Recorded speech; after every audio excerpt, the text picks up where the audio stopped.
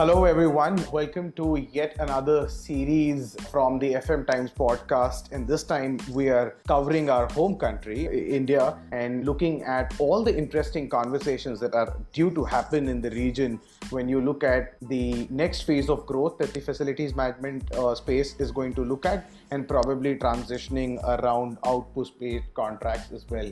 And I'm absolutely delighted to have Tarun Sibal with me, who is going to be my co-host and guest for the entire series. I had a conversation with Tarun a couple of weeks back when we just got to know each other, and I had this conversation where he expressed a lot about things that he saw back in his early days, which he's going to talk about. I'll let him do the talking, but some of the work that he did in logistics space was extraordinary. I mean, the movement that he saw, probably some that he himself drove, and that got us to a point where we said, let's take that outside perspective of Tarun on the way he looks at FM community space in India, and then do this series. So here we are. Thanks so much, Tarun, for agreeing to be the co-host and a guest on this series. Really lovely to have you. Would you like to say hi to the listeners? Absolutely. Thank you, Umesh. Very excited to be here and really look forward to our chat as we move this ahead over the next few episodes. Awesome. And for everyone's benefit, Tarun currently is Chief Sales and Marketing Officer at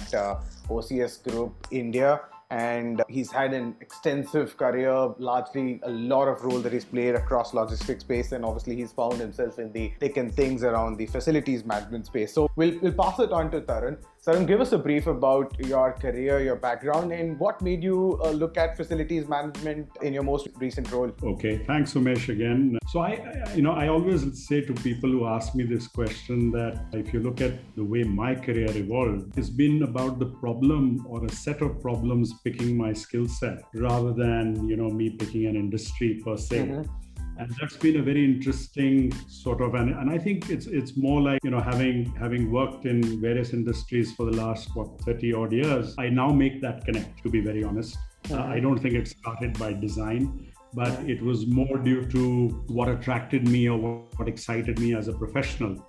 And I found that I get drawn to areas where there are problem sets. They could be structural, they could be functional, or they could be a pivot or a transition. And that's what sort of defined my career over the last 3 decades or so. I started out actually as an investment banker and came back to India after an education in the US and in the UK, and basically had a ringside view in the early 90s of the sort of the opening of India as we know it, right? Mm-hmm. And when the government then sort of provided impetus to various market forces at the time, it was actually a very, very interesting period where I got to work on things like chewing gum and candies, where we had to define, and justify why we would be allowed to bring in that product. And we dealt with policy issues like small, SSI reservation, for example, definition of chocolate, because, in India, chocolate was defined with vegetable oil content as opposed to cocoa content, the way it's driven in Europe, for example. I then had exposure to power,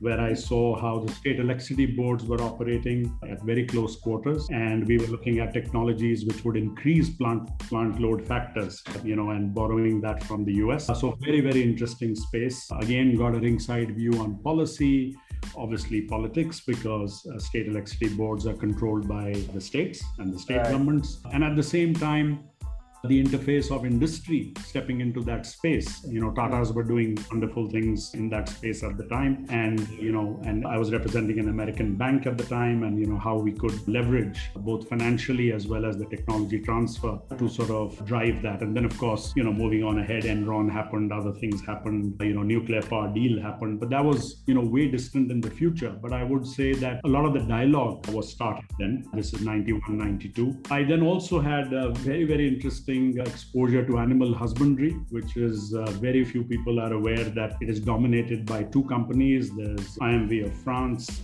and another German outfit, which is very big in this space. And, at that time, India was struggling because France had halved the sort of herd, but doubled the size of or the yield of the milk. And we were looking at how we could bring in this technology to cross-pollinate, if you will, and develop new breeds of cattle in India. And, the Sahiwal breed, other breeds. So again, problem sets in different markets, different spaces. is where I started out. I then moved to logistics, where I spent a better part of almost a decade.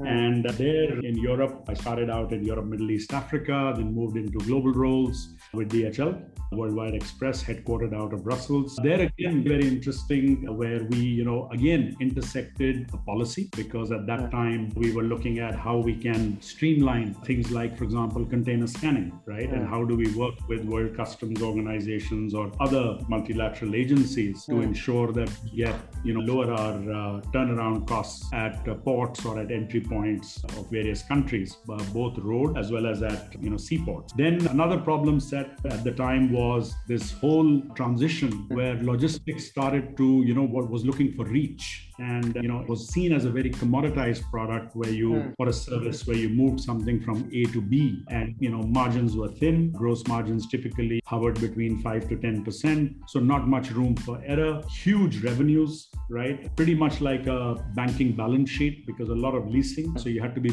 nimble in your costs. We also didn't have linear costs. Costs were step up, so the moment you put another route or you put another plane, you were essentially changing the complete cost structure, or you could impact the complete cost structure. So you had to be very careful in terms of how you expanded your offering and how you sort of expanded your service footprint as well. And in that domain, we started to look, explore, we sort of re-engineered or reverse engineered our complete cost chain, where we figured out that, that really it was the last mile delivery, which is still a bit of a holy grail.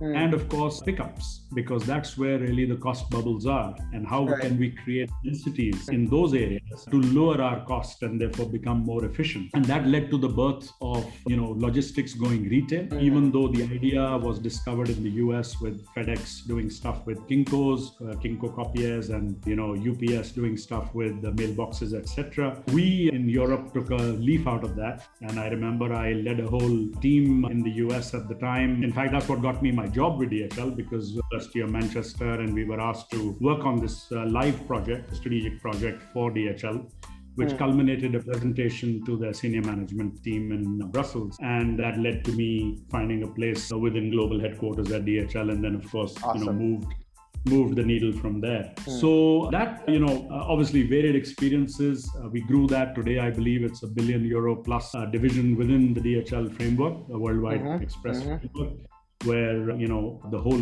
what we call the physical channel space is a completely different unit. And in fact, I would say, Umesh, here that, there's a lot of courage that I think DHL country heads showed at the time, and a lot of entrepreneurial spirit, because at some point you do also self-cannibalize the revenue, right? Right. Because, it's very hard to distinguish what kind of revenue will be flowing. Is it only walk-in revenue that you're capturing, or even some of your regular segment pickups that you would normally send a courier to could also be rechanneled into through these retail outlets. So, and that makes me sort of think about what happened with Eastman Kodak, who actually invented the digital camera, but then went themselves out of business, right? Because they hung too long to a particular model and to a particular landscape, which they didn't realize was actually fast changing. And before they know it, they got bushwhacked. And and sometimes management does take a call. You feel that you have time, you can pivot, and and sometimes those plays don't fall according to where you want them to. So from DHL, I segued back into India. I for family reasons I moved back, and actually was an entrepreneur for a while. I did my own thing, including consulting, and then drove back to corporate space. And again, what got me back was a couple of ex-DHL colleagues who said, look, we have an issue. There is a new sales team to be built up, and it's in the healthcare industry. And would you be interested? And I was like, yes. It sounded very challenging, very different, and did that for a couple of years. And then went into packaging. Again, this was with a startup, so got my feel for that. I was very, very interested to figure out how, the intersection between high tech. So, because this was not physical packaging, but providing a platform to engage sellers and buyers, and a very, very dynamic space, extremely, led by, front-ended by technology, if you will, because the whole supply chain was to be automated, and we were problem solving for what started out with packaging, but eventually embraced the whole supply chain as we know it. So it became almost industry agnostic, if you will. And post that, I was again having another conversation with a former DHL colleague out of London.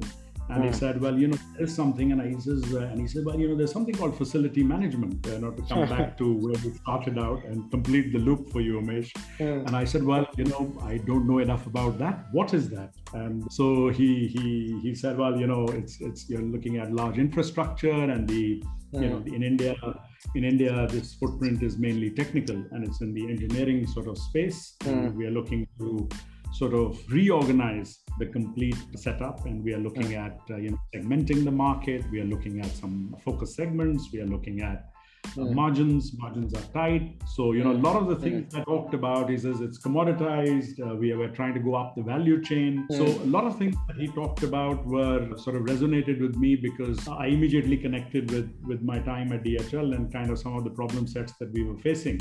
And how we were trying to sort of figure out, how could we get out of that space and really reinvent ourselves, not only from the product and the service side, but also from the process side of things, right? From the cost and the process side of things.